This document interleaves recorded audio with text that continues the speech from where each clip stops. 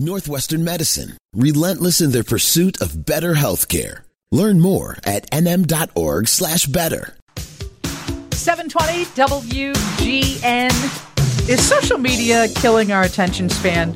You know, we want to talk about kids and how much time they spend on their phone and how many hits they get, you know, every time they get an alert on their social media platforms. But we're all guilty of it. And it's probably been 5, maybe 6, 7 years. Oh, actually, it was coined in 2011. So 13 years ago, where the term popcorn brain started appearing. And it just refers to the tendency for our attention and focus to jump quickly from one thing to another, like popping corn kernels. It's just popping all the time. We thought we would reach out to somebody that knows a thing or two or a lot. Dr. Will Cronwet, a psychiatrist at Northwestern. Thanks for joining us. Have you seen Happy to be here. Are adults having a hard time focusing because of social media? Well, I think I've seen it, and I think I may have even experienced it myself. But I think the answer to your question is absolutely. We can train our attention spans. And with the social media, what happens is we get a series of reinforcing stimuli, these little triggers that make us feel kind of good. And if you're scrolling through videos 30 seconds at a time, or if you're getting beeps on your phone, people sending you messages, every time you get one of those beeps or see a video that you like, it makes you feel like you want to get the next one. And those things are coming fast and furious. And because of our multitasking, I mean, it's not unusual for any of us to have the TV on, have the phone in our hand, and, you know, be listening to a conversation from someone in our family. I feel like we now believe that we can multitask all day, every day, and I'm not sure we're doing everything well because we're pulled in so many directions. Well, I agree. And if you're doing what you're talking about, if you've got the phone in one hand and a screen or two up on your computer in front of you, and you're trying to do lots of stuff at once, some of it is probably entertaining. There might be a game on one screen, and some of it is that spreadsheet that you have to work through.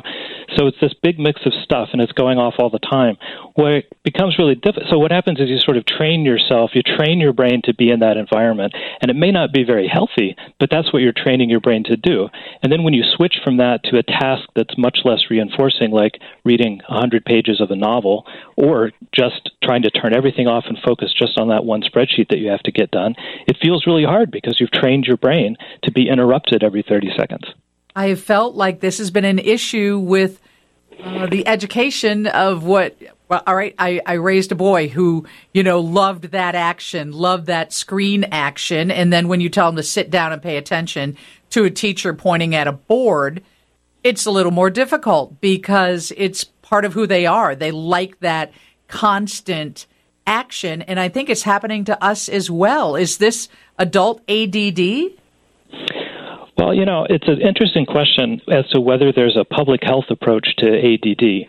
And I think there probably is. When I say a public health approach, that means that there's something that we can do to the environment on a wide scale that would lower the incidence of a particular disorder or disease.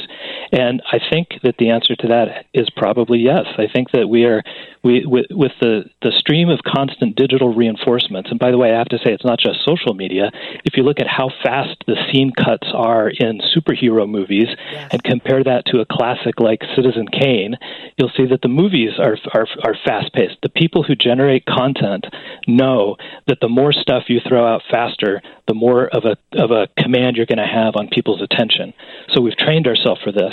The public health approach to lengthening everybody's attention span would be to back off from things that are that constantly reinforcing. The problem is I'm not really sure that's a lot to ask of people because there's a lot of money to be made in holding on to people's attention. And this is sort of where people are right now. But yes, I think that that our attention span is probably being shortened by the high pace of all of these reinforcing things. And you talked about that dopamine hit. I was listening to John Williams. He does a show on our radio station, and he was talking about grayscale, how you can go into your phone and you can actually put grayscale on. And when you look at your phone, everything looks gray and dreary. I'm embarrassed to say I only lasted about an hour before I was so uninterested in what was in my phone, which is the point of grayscale, but you don't get that immediate dopamine hit. Exactly. Or another thing that you might try doing is turn off the phone completely for 2 hours and sit in the nature preserve. I say that kind of in jest, but also not really. That's the sort of thing, being completely detached for a little while, is the kind of thing that would help train an individual's attention span back to being a little bit longer. You can do the sort of activities, sort of sequester yourself away from all of the interruptions. Again, it's hard to really ask that of people. I'm saying if you were to try this is probably what would happen. Your attention span would lengthen. But it's hard to ask that of people because, I get nervous when I'm away from my phone. Right. And I do that every day when I walk my dogs for 45 minutes, I always think, all right, I'm going to leave my phone behind because I don't look at it, but you're right. It's a security device where you feel you have to have it on you all of the time. But right, you listen to all of the messages that come pinging in because you don't want to miss the one. And doctor, how do you know when it's not just popcorn brain or you're trying to multitask too often, that it's not adult ADD or something that would require medical attention or maybe a pharmaceutical intervention? Yeah, boy, that's a complicated question. How much time do we have?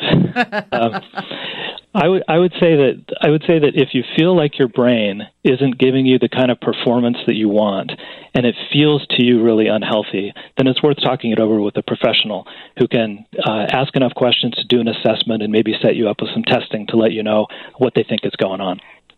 And you talked about this being a public health concern. Do you think the fact that all of us are in this situation, not all, but a good majority, with popcorn brain or, moving too fast and consuming too much and expecting that next edit in the movie to happen instantly because you need that adrenaline rush, is that going to lead to long-term mental health problems? Will that lead to dementia? Will it increase the risk of Alzheimer's? Is there any research on that? Yeah, I don't know that there's any connection to dementia, but I think that you could make a reasonable argument that our productivity would decline, that everybody just isn't going to be as capable as they could be, and that could lead to, on a national level, our productivity going down a little bit. And then on an individual scale, if an individual isn't able to use their brain the way they want, they're going to be frustrated and demoralized and maybe upset and maybe lose out on some opportunities. So I think those are the major risks. I read a survey. They said half of parents believe their child is addicted to their smartphone. I would venture to say that half of adults are probably addicted to their smartphone as well. What suggestion, other than, getting outside, enjoying a beautiful day like today, putting your phone down for a couple hours, any other suggestions you could share with us that might improve how we function in life and get out of that addiction to our cell phone? Yeah, I'll give you some advice, but before I give you advice, let me say that I don't think that this is our fault in the sense. We don't really. It's not like you get an instruction manual on how to use your brain. The people that make this fast-paced content that keep you scrolling and clicking and swiping, they know this. They know what gets more people on their site, and so they build these tricks in to keep. They send you the pings at just the right interval to keep you interested in that app. So they're very savvy about this, and they know how to command your attention and grab it. And the individual consumer is just sort of, not prepared for the onslaught of all of this. But let me. Here's my advice. When I recommend exercise, I always recommend doing something that you enjoy because it feels like a chore to force yourself to do something that you don't find fun. So I think the same thing comes from unplugging. If you're going to unplug, if you're going to leave your device behind, you got to replace that activity with something. And I would say replace it with something that you personally find enjoyable. If you enjoy sitting in the nature park or walking your dogs, or if you enjoy meditation, or if you enjoy reading a book, whatever it is that doesn't have that, whatever activity you're going to replace your smartphone life with, make it be something that you personally enjoy doing or find some meaning in. That'll help you continue it. Thank you so much for joining us. More than happy to. Dr. Will Cronenwett, psychiatrist at Northwestern. Take a deep breath, put down your phone, try and get outside, especially on a day like today.